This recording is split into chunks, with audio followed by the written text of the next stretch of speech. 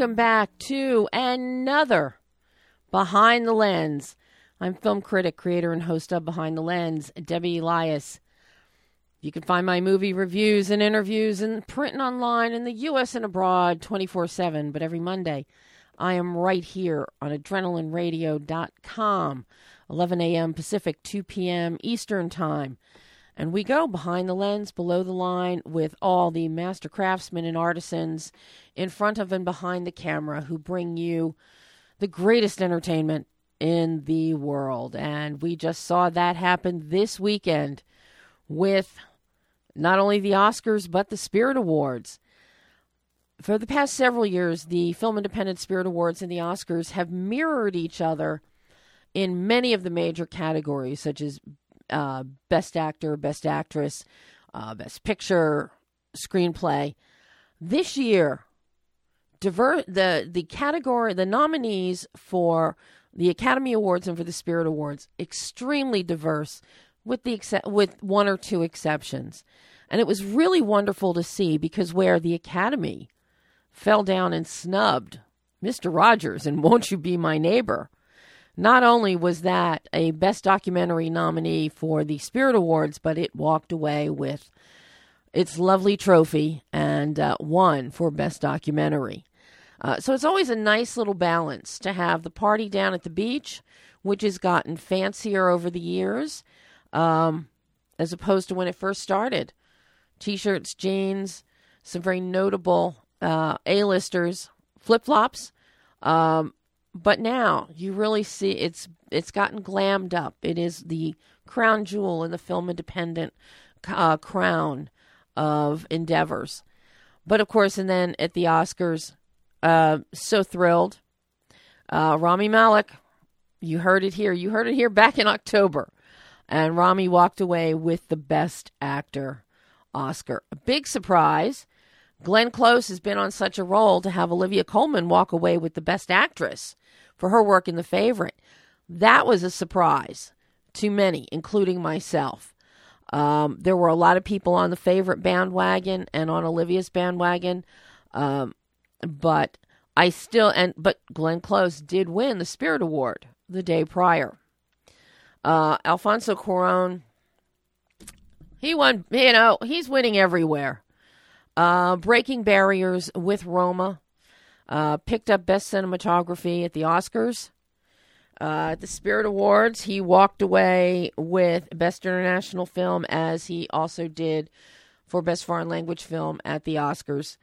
So he did not go home empty-handed anywhere.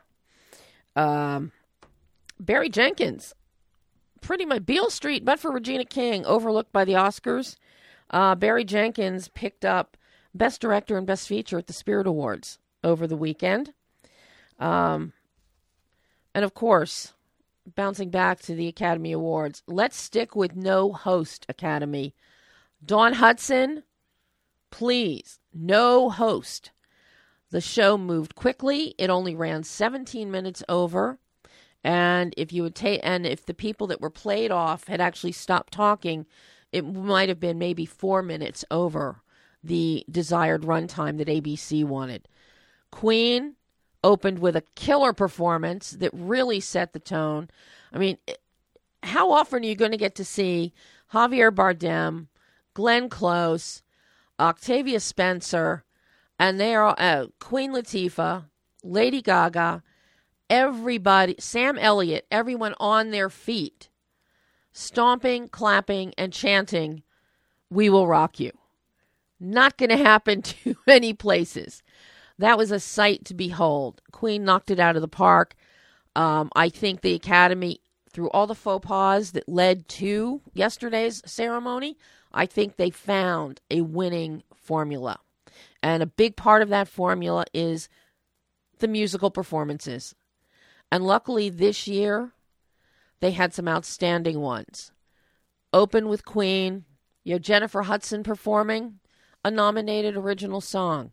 You had Bette Midler come in and sing Mark Shaman's beautiful song, The Place Where Lost Things Go, from Mary Poppins Returns. And of course, capping off and we got Buster Scruggs in there, but capping off the musical performance we've got Lady Gaga and Bradley Cooper. And I think that for many, Queen and Lady Gaga, Bradley Cooper were the high points of the ceremony. And the fact that you had Bradley and Gaga kicking off the third hour of the show, it was great with the timing, the way it was programmed and laid out. It's exactly the way I would have done it. As a matter of fact, it's exactly the way that I was posting on social media for the past 2 weeks, that this is how they should do it. So I'm thrilled with how the show played. There was never a false moment. Comedy was there. Sam Jackson, God bless him.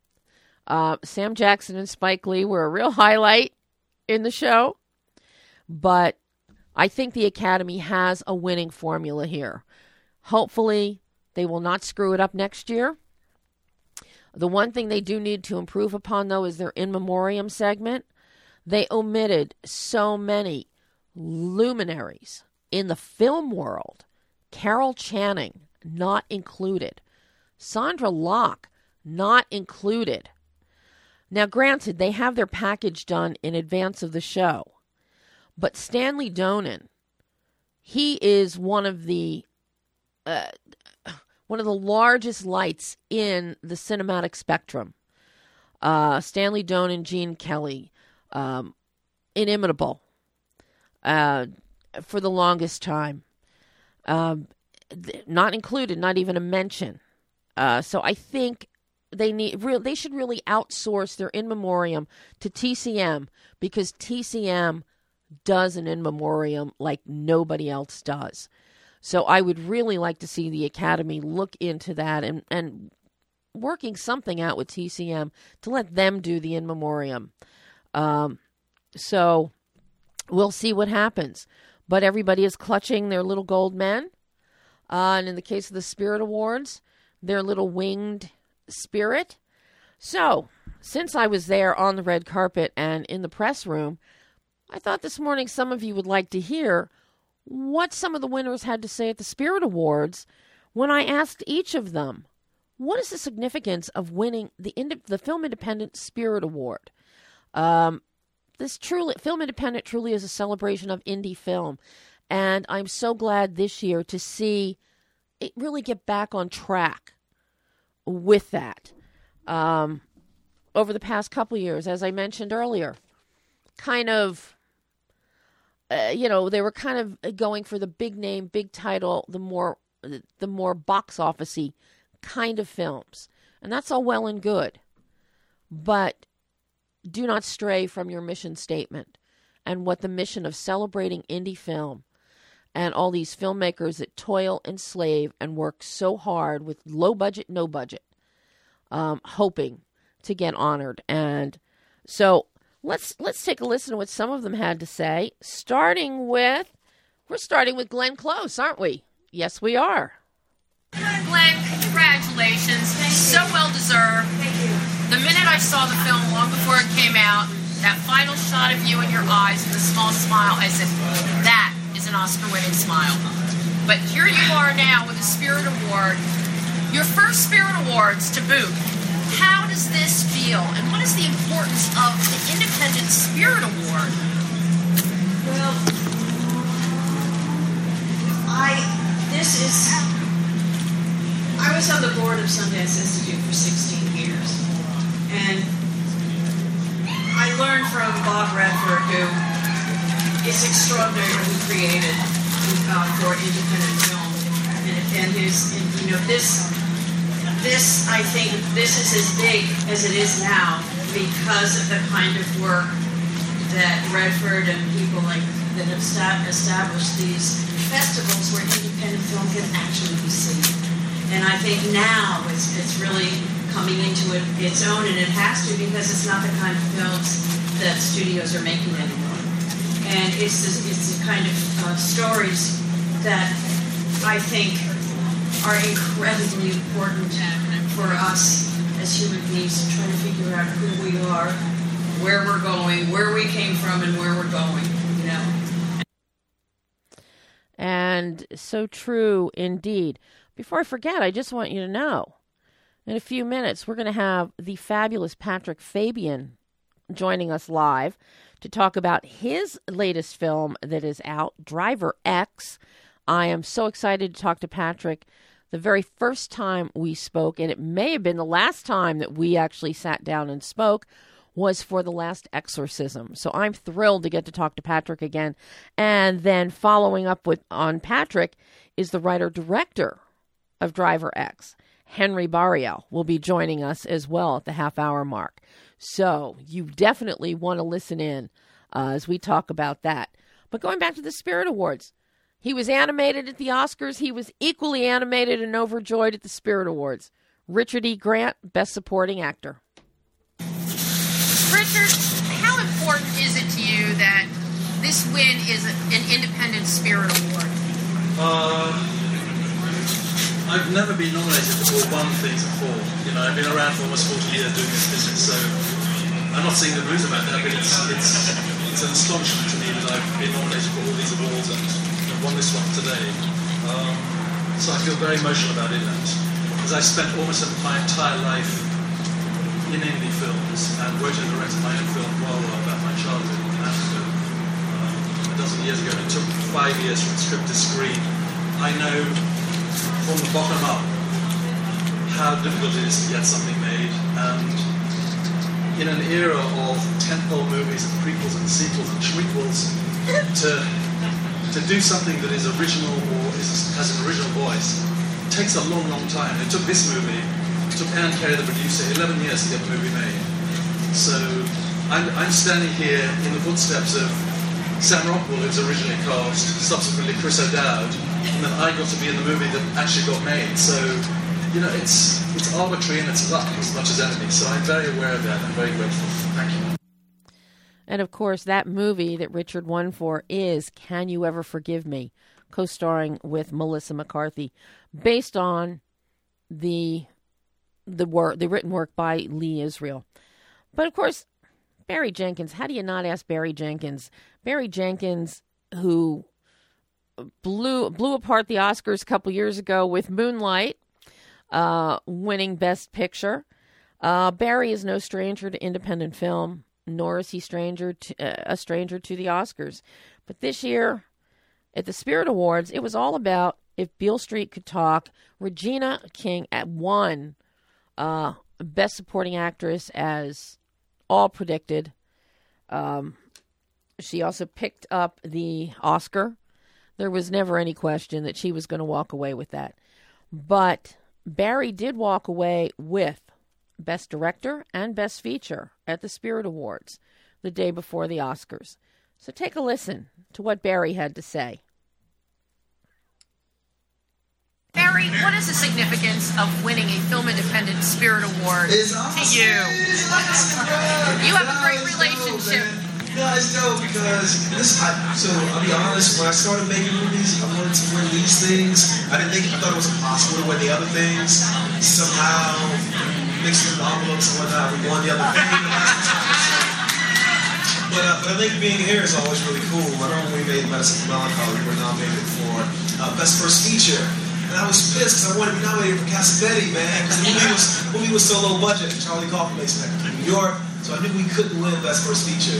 It was technically Charlie Kaufman's first feature, but just being here with Charlie Kaufman, being here with all the films that were nominated that year, I was like, yeah, this is the kind of energy, the vibe I want to be around. So it's pretty cool. And also, too, you win Best Picture, and it doesn't change the filmmaker that you are. I think being here, winning or losing is confirmation and affirmation that we're going to continue making things in the same way.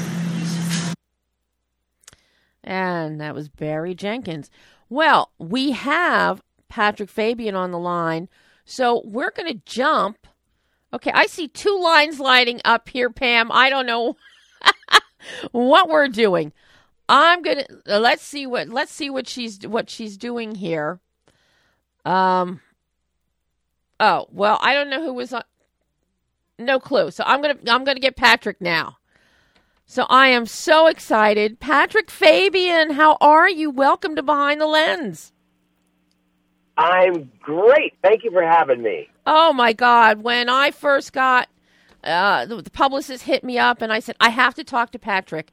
The first time we spoke, and it may have been the only time, we did a lengthy sit down for The Last Exorcism.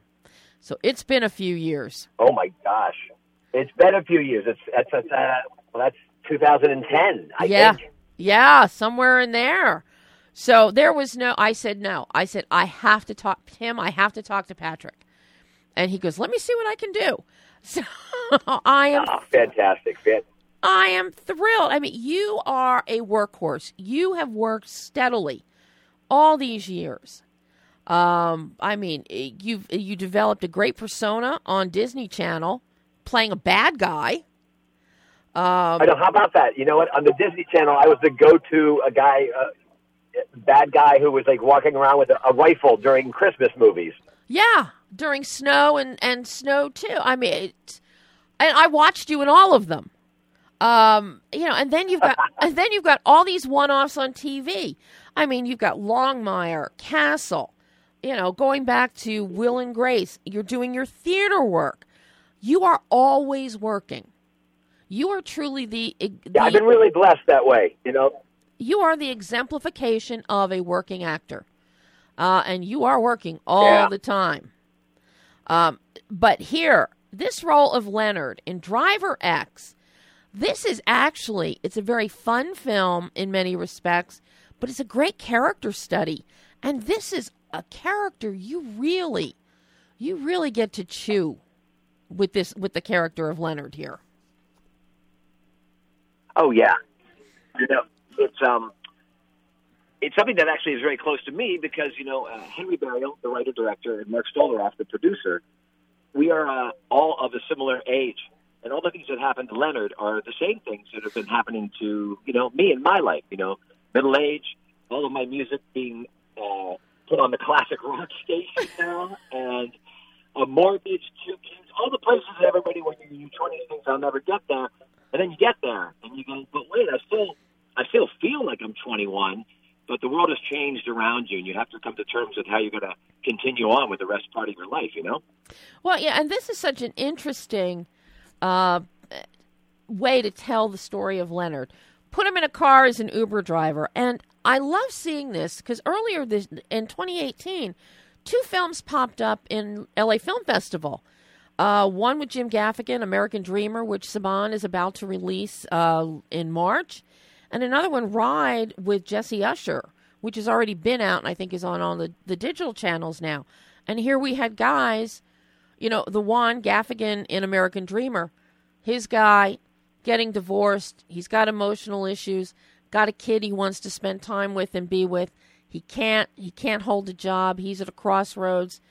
In Ride with Jesse Usher, wannabe actor, what do you do? If you don't bartend, you got to do something. So I fell in love with both of those films when I saw them because they also had some really dark twists to them. What I love here with Driver X and your character of Leonard, there's not a dark twist. There is a self-realization, and it's all thanks. There's a great shift in your performance with the one night with the character of Tommy, where you give him a free ride, you go drag him out of a bathroom in a Ralph's supermarket and take him home. And there's a complete tonal shift with Leonard at that point. I think it's a shift. There's a shift of acceptance, I think. Up until then, he's sort of fighting and banging his head against the wall about what life has given him. And in the character of Tom, so well played by Desmond Borges from You're the Worst, he discovers a friendship, a kinship, but also a mentorship or a sense of caretaking, which may be Leonard's new place in the world. It at least gives him a sense of value that he had not had before. He was feeling adrift, and now he feels like he has a place. And that's a seed of a new beginning. We don't know where it leads, whether he drives Uber for the next 10 years or whether he gets a magical job somewhere, but we know that now he's going to be at least more accepting of his place, where he's at. I mean, and the way and the look on your face when Desmond delivers the line and says, Leonard, you're the best. You are the best there is. And the look on your face, Patrick, it was it was genuine emotion that came across. And I mean, I just fell in love with that one scene in this film. Oh, thank you. You know, how difficult was it for you to get into the character of Leonard? Because he's a family man. You can tell he loves his daughters. Things get a little rocky with the wife. Obviously, money being at the root of all problems. You know, that was clear from the get-go here. We knew going in. Dad doesn't have a job. Wife is sole supporter. He's playing Mr. Mom, but she's not happy because there's only one income coming in, and hey, we're going to have to cut out all the cable channels and just go down to streaming Netflix. That, you know, that's a fate. It's amazing. That line gets a lot of grim laughter in the theater when we've seen it. Now, was that actually, did Henry have that in the script, or did you happen to ad-lib that? Because that's great. You know, it is great. I'd love to say I ad-libbed it, but Henry wrote the script. What we did initially, we would meet in my, we have an office outside of my house in my backyard, and we would sit there and sort of talk about our experiences of being middle-aged, being married 10 years, having 2 kids. That's exactly what we are. And we would talk about stories and talk about events that have happened. For instance, the Peter Frampton album stuff. Mm-hmm. You know, the taking the records to the record store. That happened to me. That exactly happened to me. I thought I was going to get thousands and thousands of dollars, and the guy told me they were going to be coasters. And so that's taken from my life, and then other things were taken from Henry's life. But what he did after we would talk for a couple of weeks, you know, he went back and actually hammered out a script. So he would allow me to move some things, and he was very generous if I was, you know, not saying things exactly. But he definitely wrote a script, and we stuck to it, and that was definitely pulled from him. Well, you know, and I love that you brought up the Peter Frampton thing, especially now with the news that's come out over this past week about Frampton. It's eerily, you know, perfect timing, so to speak. Well, it's a change, you know. It's like, and I've seen Frampton a number of times. I saw him in the early '80s and the '90s, and I saw him just 2 years ago. And then I hear that news, and so when we had that moment in the film, and I talk about Frampton Comes Alive. Also, when I'm sitting in the audience watching it, there's a certain segment that knows exactly what I'm talking about, both with the album and the music specifically. Yep. And then there's a whole host of people who are like under 30 who are watching the film who don't get it. Yeah. They just don't get it. And there's no amount of trying to tell them in order to make them get it. And that's when you realize, oh, life is moving on. Things are happening. And then, you know, a lot of my heroes have started passing away of rock and roll. And, you know, age happens and people get older. And then you hear Frampton say, like, I'm not going to be able to play maybe in 2 years, so I'm going to go out blazing. And your heart goes, you know, Peter Tork just died this week. And I'm like, ay. Yeah, I mean, it's, and, you know, and I'm in the same boat as you. It's all these people. And I sit here and I think, no, you know, nobody's aging. In my mind, nobody is aging. And then all of a sudden they're gone. They're gone. You know, I made the joke. When God took Bowie, I realized, I'm not getting off this list. You know, it's if God took Bowie, then I'm definitely going to go sometime. You know, I'm curious because it seems you and Henry have a very good collaboration. So I'm curious about now. This also with this film, you're doing a whole roundabout with, you know, you've got 50 people that are going in and out of your car as you're driving at night. Yeah. And an amazing cast. I'm so thrilled to see, you know, the wonderful Randall Battenkoff is one of your rides. And Max Gale, the soon-to-be Emmy winner, I am sure. Oscar Nunez. Oh, I think so, too. You know, I did a movie with Max called Underdog Kids, which was a kid's karate film. And I made friends with him. And, you know, the good thing about being in a company town in the business is I could call him up. And I called him up and said, look, I've got this scene. It's just a scene. It's like in the middle of the night. And his response was like, yeah, I'd love to come. He's amazing. I know every General Hospital fan in the world is already. Max Gail has to get a Daytime Emmy Award for his performance over the past year. Yeah. He's just amazing in it, and I'm always thrilled to see Randall. I know Randall, and he's an absolute sweetheart. But, this obviously it's a low budget, no budget film. You know this world. What were some of the challenges that you as an actor faced? Were you was it harried? Were you shooting night for night? Were you doing day for night, night for day? What was this entire process like of making the Driver X? Well, first we had a scheduling issue because, I'm fortunate enough to be working on Better Call Saul. And so we started to do principal photography just before season 3 of that show. So we had to bow to Saul in terms of scheduling. So as soon as we were able to find and lock down the first, 9 days, we did all the house stuff. All of my stuff with the wonderful Tanya Clark, who plays my wife, was done in the first 5 days. We were shot out with her at Boom. And then we had to take a pause for about, maybe 2 months. And then we came back and did about 6 nights in a row. So it was night for night, day for day, because we couldn't afford to change anything. And that also leads to all the driving was me. We didn't have a rig because we couldn't afford a cop or all the stuff that goes with that. God. So it was me in the car doing all the driving. So I would drive for 8 hours a night with the camera on the hood, the cameraman in the side, the cameraman on the side of the car.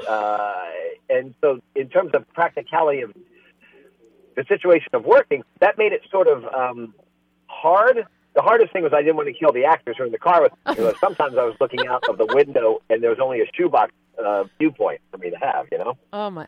Well, one of the beautiful things is you really covered a lot of different areas of L.A.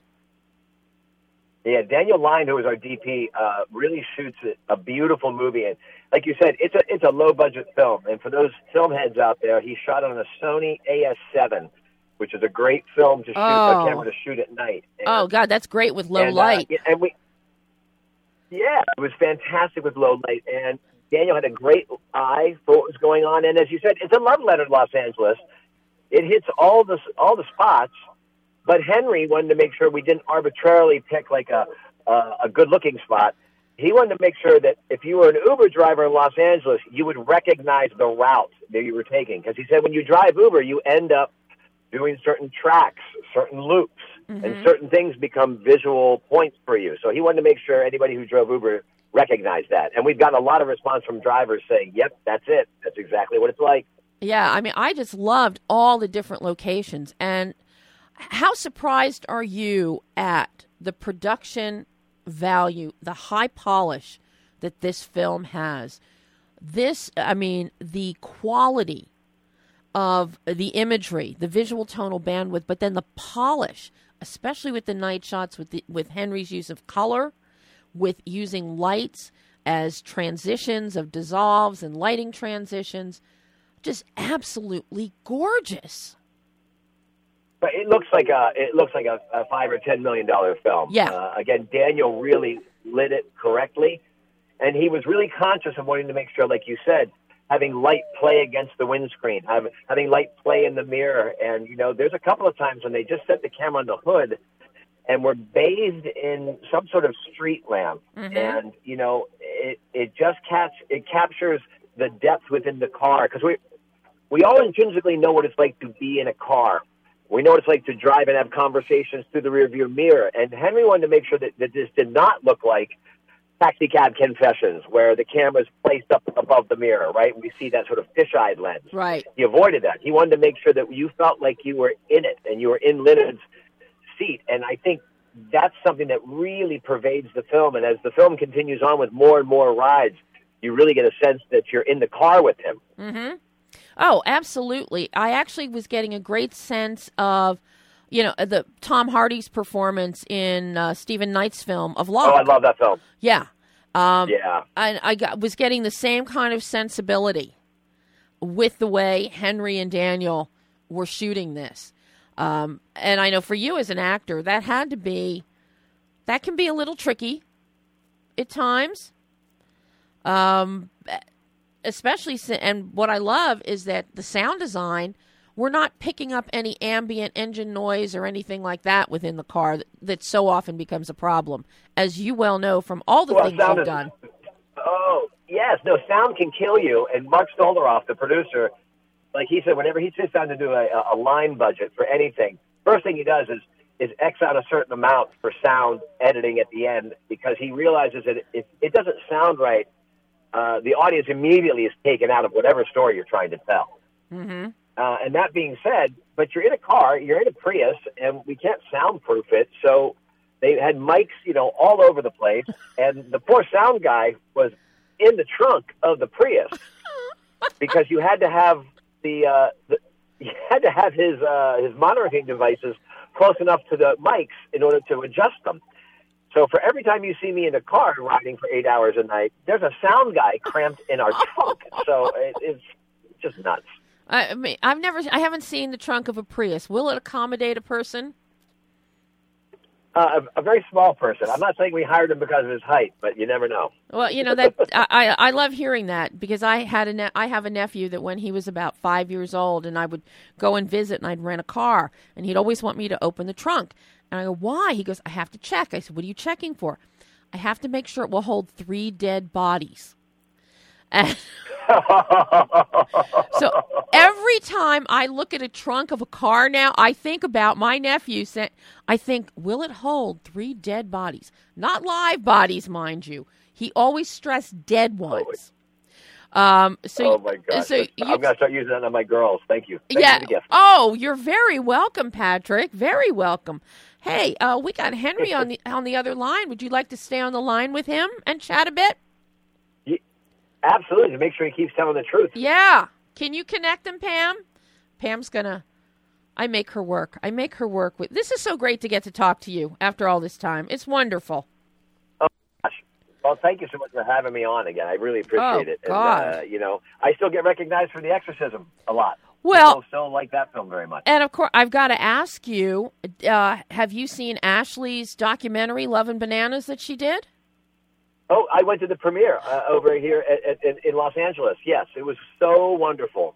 Is that not? Yeah, she did the show talking about. We did an interview, and then she did a live call-in for the show, and it was so funny because one of the exec producers, David Wasserman, I had actually worked with his brother-in-law, and I knew him before Ashley and I even talked about Love and Bananas. So it was great to see that doc come to fruition for her. So she really worked hard. She really spearheaded it. I'll tell you. Well, we have your former boss on the line here. Welcome, Henry. I wouldn't describe myself as his boss. Certainly, he was on his own driving that car all night long. The poor guy.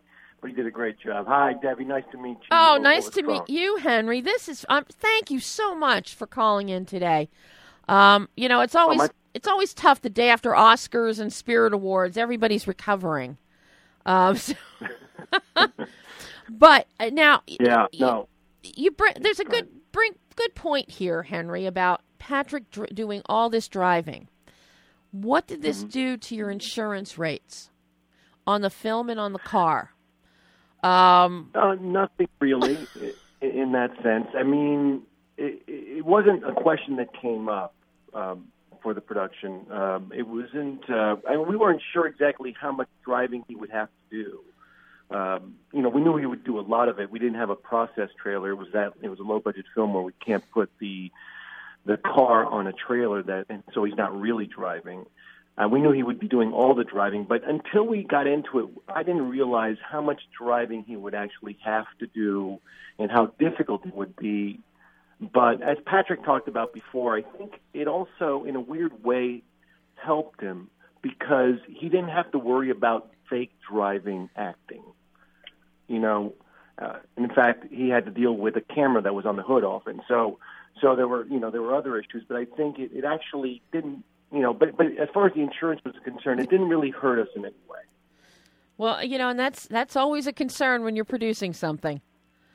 Yeah, absolutely, absolutely. Yeah. So I'm curious how this whole. Now I understand, Henry, that a little birdie once told you that, you always write about what you know, write about what you experience, tap into the elements that are common to everybody. Here, questioning point in life, which path do you take as you start in essentially maybe the second half, if you will, of one's life. Yes. And I understand you actually went and drove for Uber for a number of months before you started writing this? That's right, and it wasn't out of choice. It was a necessity at the time because much like the story in the movie, we were facing a difficult financial situation because I had a movie that I was trying to get off the ground for quite a while. It looked like we were going to make it, and this horror film that was like $1 million horror film, and that I had written or co-written, and it didn't happen at the last second, and we were facing property taxes. This situation, which can be, it's not a small amount of money, especially in California. And so, we were all, I was facing a very similar situation to the driver. After driving, it was very depressing for me because it feels like, obviously, at my age, kind of like what happens in the story, you don't picture yourself in this situation, in the second half of your life, if you will. Right. So it was devastating to me. But then it went back to what you were talking about, right about what you know. I had this epiphany a couple of weeks in that I thought, because the driving was interesting, there was a whole element of it that was interesting, and then I was able to kind of back away from it for a moment and think to myself, well, wait a second, maybe I can make a movie about this. Maybe this is a movie I should be making now. And so it became that for me, and that really helped me, just psychologically as a person. I was like, okay, I've got a goal here that's not just trying to, get a little bit of money here to cover expenses. And it really added a new element to it for me. But you're absolutely right. And it took me a while. It took me, like I said, a few weeks to get to that point that I didn't see it at first. And it saved me, really, in a way. And art can do that for you. Mm-hmm. So it did that for me in that scenario, and it felt really great to come to that realization. I'm curious for Patrick. Now, Henry got experience driving an Uber. You obviously are working all the time. You don't have a chance to drive an Uber. But had you ridden in an Uber or any other ride share when you tackled the role of Leonard? Well, the truth is, I actually I had not taken an Uber up until that point, and then I ended up taking two just before the movie, but not for research because, this is the lazy actor's way out. The Uber, in the movie, Leonard is learning to drive. So as an actor, I get to learn to drive. So I shouldn't have any preconceived notions of it. Mm-hmm. Well, but it actually led itself really well for me because, too, Debbie. Indeed, putting in like a 6-hour shift of driving, and as you mentioned before, all these different people getting in and out, there's that weird thing where the only constant is you, the car, and the city. And the variable are the humans getting in and out. And it makes you actually very self-reflective about who you are. And that was working on different levels for me, both as an actor, both as Leonard, and because, Henry and Mark and Daniel would be in a follow van close by. Mm-hmm. And they were sort of my id that I didn't see, but I would talk to on headphones in between takes. It was very interesting. Wow. This whole dynamic fascinates me. With your experience, Patrick, with your experience, Henry, of actually incorporating, what you experienced as a driver into putting this together. But I'm also curious because, Henry, you're also an actor.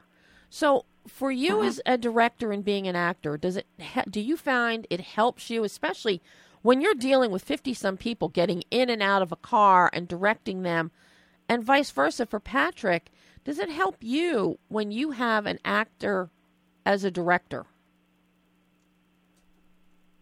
You talking to me or Patrick? Both of you, but hey, let's start with you, Henry. Oh, okay. Well, for me, for me, having my experiences in that, I'm nowhere near the actor that Patrick is. I did it more. I was more of a commercial actor, and kind of did more day player stuff. I did. My concentration has never been acting. Well, it used to be more acting. I moved out of that.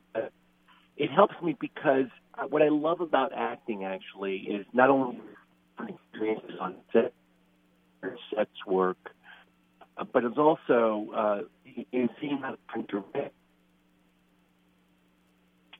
a whole, kind of variety of and helpful, and it opens my mind, and also reminds you of certain things. Like you may have started a certain way instinctually, and then you get to watch others work, begin to come up with your own methodology to do it. The one thing that I feel like that I've always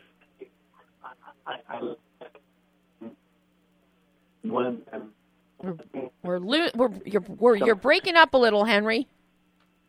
Oh, I'm I'm sorry. losing Henry. I'm gonna cut in on him real quick and just say, having Henry as being somebody who is an actor, it's great for me because he knows how to talk to actors, and he also understands how to let actors work stuff out for themselves sometimes, and also when to come in and help them when they're lost. And I know that I really appreciated when Henry would let me go, but I appreciated it even more when he realized he needed to wade in and help, direct and lead me to where he needs me to go. And I'm an actor who likes that. I don't pretend I have all the answers, and I like a director who has a firm understanding of what they want, because I'm there to tell their story. And Henry knows how to talk to me like that in a way that encourages me. He's more of a carrot-oriented director than a stick-oriented director. If you know what I mean. I love that description, Patrick. A carrot-oriented director. That's a good one. So. Have you thought of yourself as being a carrot-oriented director, Henry?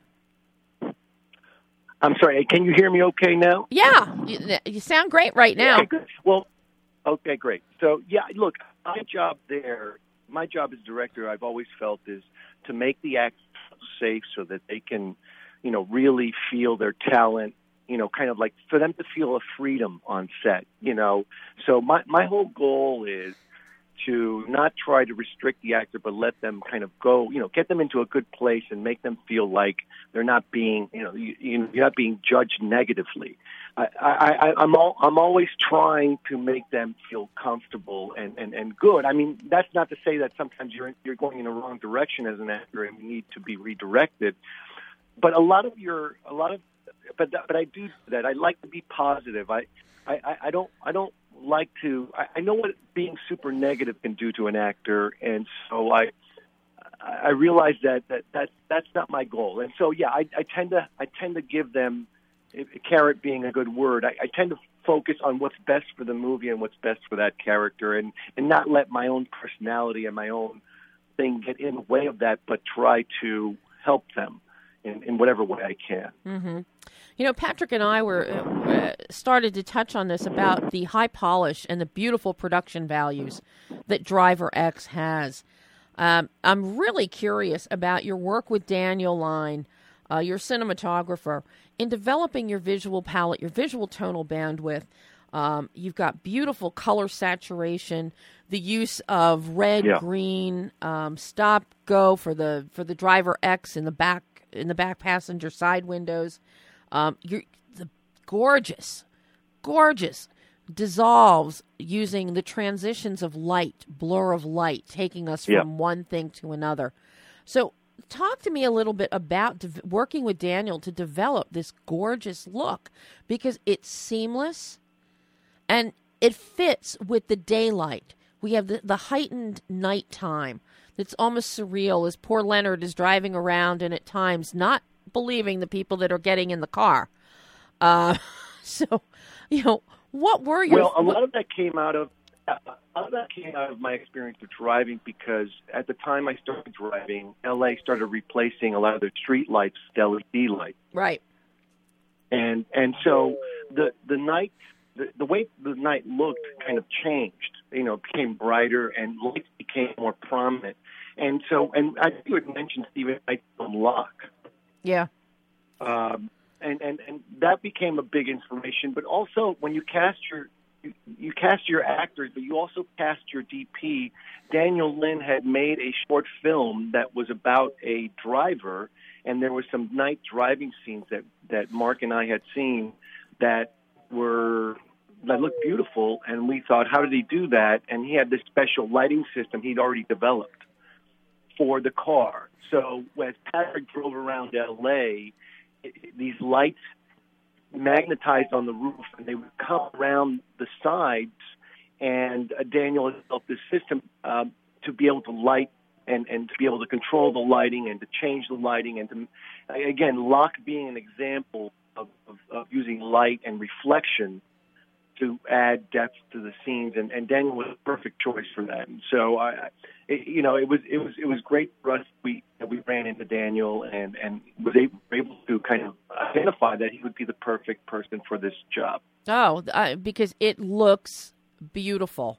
And another big element of this whole look is Eric Strand's editing here, because you've got how many people got in and out of the car whose footage landed on the floor and did not even get used in this film? Nobody. Some of the scenes will become part of a montage. A couple of before it became a montage, but not much. Like I said, a low production, so you have to do a lot of your pre-planning, and you don't have a lot. You don't want to overshoot, and you don't have that ability to overshoot. So nobody really ended up on the cutting room floor except for into a montage, as opposed to a full scene. Mm-hmm. Wow. But Eric was amazing, and I've worked with Eric before, and he's really good at structure and at reimagining structure. And at some point, it's very important to let go of the screenplay and to enter the third phase of production, which is editing. And it's almost like a writing phase. And so you want somebody who can reimagine the movie, forget about the script, and reimagine it. And that's what Eric brings to the project. Mm-hmm.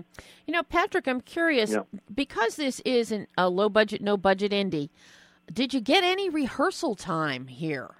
Or was this just get in the car and drive? No, this goes to casting as well. The cast of characters we had, one, it plays well when I don't know the people very well, because that's the nature of rideshare. But two, the people that Mark and Henry decided on for like we talked before, like Max Gale and Randall Batinkoff, and, there were people that you just got to play with immediately. Oscar Nunez, Desmond Borges. All these people are people that, as actors, you enjoy this moment where you show up, it's 2 a.m, here's your scene, Henry and Mark are coming in saying, all right, the car's lit, let's go, and then you go, and you jump in the car, and you play, and you talk and listen, and you use Henry's script, and then in 2 hours, you're done, they're gone. So, in terms of rehearsal, the only rehearsal was, hi, Patrick, this is so-and-so, and then you met one another, and then you flew. And I like working like that in this particular case, because it was such a mobile and moving movie. You know what I mean? Like, it literally was on wheels. And so the sense of forward motion was, and energy, I think, was important.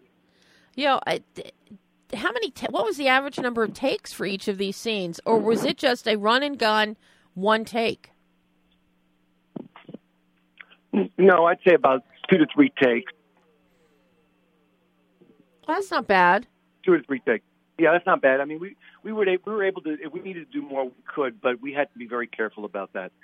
And the other thing I would say is, Debbie, that in casting Patrick, casting your lead is very important. And so Patrick and I worked before we shot together, and that way I could talk to him about my experiences. And you almost workshop it a little bit with your lead actor, and I think you partner up with your lead actor on this kind of film, and that becomes a very important element. And then everything else could fall into, people are showing up on the night, but you have a lead actor who's really, he's really situated in the character by then, and so there's no wrong turn he's going to make. Mm-hmm. Patrick, I'm curious for you. Here you get a film like this that you actually get to play in, much like you did in The Last Exorcism. It basically came down to you and Ashley. Here it's you, and then just people popping in and out. Your television series work, all of that, you go in for a lot of them. It's a one-off or a recurring. but you never really get to flesh out the character. And I know you do a lot of stage work too. So I'm curious, do you like going in and out and just jumping in, doing a character, moving on to the next? Or do you really like to take your time with a project like this and really get to develop the character you're playing and see where he's going, this emotional arc that he's taking? Well, the first answer obviously is I just like to work, and I don't care what it is in some respects. I like to show up to do a job. But to Henry's point, what was great is, it is a partnership, and I didn't really realize that as much until actually we were out through the other side, because it didn't really occur to me that it would be sort of, Henry and me, and then these other people in the car. I felt like Tanya, my wife, was part of the same play. Mm-hmm. And I thought everybody else in the car was going to be like, hey, we're a big company. But it wasn't until we got through the whole thing that I realized we would call people to say, like, oh, we're going to have a finished product, that they'd only worked on the film for 2 hours. They'd only done their bit, and they were gone. Mm-hmm. And so for them, it was a much more fractured experience. And for me, I was able, as Henry said, to lay into it more, to get a real feel. And having never driven Uber before and having not walked in Henry's shoes, I thought he was able to really convey and give me the opportunity to feel what that felt like. And I think that really translates when you see the final thing, especially when you see it on the big screen, because you get a real sense of being in the car and in Leonard's shoes, and you get to feel his point of view. And to your point, Deborah, when Tom gives him the sticker of approval and says, you're the best, you get to take that sense of pride that Leonard gets to feel as well, because you're in it. And that's because you can luxuriate in the transformation of it. As Henry has said as well, and I've said, the film isn't, one wild night in Los Angeles. It works on you in a much more intense, subtle way that I think actually has deeper resonance at the end of the day. Oh, absolutely. And I mean, that's one of the things, Henry, that I really love with this script. It so easily could have gone in other directions, but here you stay focused on Leonard. You stay focused on his internal journey that's affected by his external journey. Yeah, I wanted to. This was my ode to Uber drivers. I really wanted to rideshare drivers, because having been in their shoes, I just wanted to make something that they would recognize themselves in. And again, one of the things that you kind of, it's a leap of faith for a filmmaker or a writer, is I'm going through this so maybe other people can relate to it. And so that was a big thing for me, was just trying to make it a true experience. Because one of the concerns was that we would try to turn it into more of a Hollywood happy ending story, and or a tragic ending, or he becomes a serial killer that drives around. And I think I just wanted to keep it in the realm of reality, because in a way I think this job not going to be around for too much longer, maybe another 10 years. I think once driverless cars really catch on, I think that's what Uber's waiting for. And I think so it becomes like a time capsule film. This is a time period when when this happened. And so I just really wanted to capture the reality of it as much as possible, and hopefully it would still be entertaining enough. And that's why you cast people like Patrick Fabian, who are fantastic and super reliable and very professional, and to really bring it to life. Well, I can't agree with you more on casting Patrick, because I think he's perfect in the role. I think he's wonderful. I think you're wonderful in everything you do, Patrick. So, Well, thank you. Yeah, what can I say? I want to ask each of you, everybody always takes something away from projects when they do them and they walk away, but I'm curious for each one of you, what did you learn about yourself in the making of this particular film that you can now take forward into future work, and that you have taken forward, because I know you shot this a couple of years ago? Yeah. For me, it was just this idea of every time it's difficult to make films because they're so expensive, even on this budget scale. So each experience is like a window into what you can do at what budget level. I've always wanted or felt like even at a very low budget level, it's possible to make a great film. So I always strive to figure out how to do that. What would be the best way to do that? Mainly because I'm also writing the film, so it becomes a big experimentation. I mean, the main thing I would say that I took away from this was the idea that, a solidification of my style of, going for the most real, narrative elements possible, and then trying to fill them in with as much life as possible and casting the right actors. So it becomes a continued experimentation, not only in the filmmaking part, but in the writing part, where you're trying to write things that still fit into that low-budget mold, but still do the things that an audience craves for and wants. And so it becomes a push and pull as to how low can you go with the budget level and still be able to accomplish what you wanted to do. So it's not perfect, and I don't know that I have the right answer for you. It just becomes a process, really, that you get more sophisticated at. And what about for you, Patrick? Well, it's funny, I find that every project I do, I have preconceptions of what it's going to be like, both in the experience and both on what the final project is going to look like. And you'd think I get better at that, having been around for so long. But I'm not. I'm still sort of I'm unable to see what it's finally going to be in the end, which is good because my job isn't to be the director. My job isn't the producer. I like being an actor, and I like doing this thing and thinking I'm doing one thing and then having it turn out being something else. And on a particular example, I learn something about myself every time, both in the commonality. I mean, I'm a working actor who lives in Los Angeles, and so therefore you can make certain assumptions about me if you want. However, what I find from working and playing different characters is that the commonality of just the experience of being alive is much more pervasive than the differences of where we live. So no, I don't drive Uber, and no, I don't have these other things, but by doing this job, I was able to feel and find a common humanity on Leonard that I also share. And then you get into that whole thing of like, well, is Cary Grant playing Cary Grant or is he acting? And my answer to that is I don't care as long as I believe it. And so there's moments that Henry filmed me where I didn't realize I was being filmed, if that makes any sense. Mm-hmm. And even as a audience member, I was able to say, oh, that looks real. That felt real. And then as the actor, I go, oh, God, what did I do there? And, of course, I can't remember because it's all mercury through the fingers. Well, guys, I love this film. And it's available everywhere now, correct, Henry? I mean, the main place you could find it is on iTunes, but right. there are other platforms. I think they're getting it ready now for cable. Yeah. So I think right now the best place to find it is on iTunes. But I know it is out there on multiple platforms. But, yeah, I think iTunes is yes. the primary one. And, of course, Patrick... And my mother just told me it's on demand, so there you go. Oh, well, okay. Mom is the one. She is the go-to. So, Who knows? Guys, thank you so much. This has been such a treat having both of you today. I can't thank you enough. I hope you'll both come back and do the show again. I hope you'll come back again. Of course.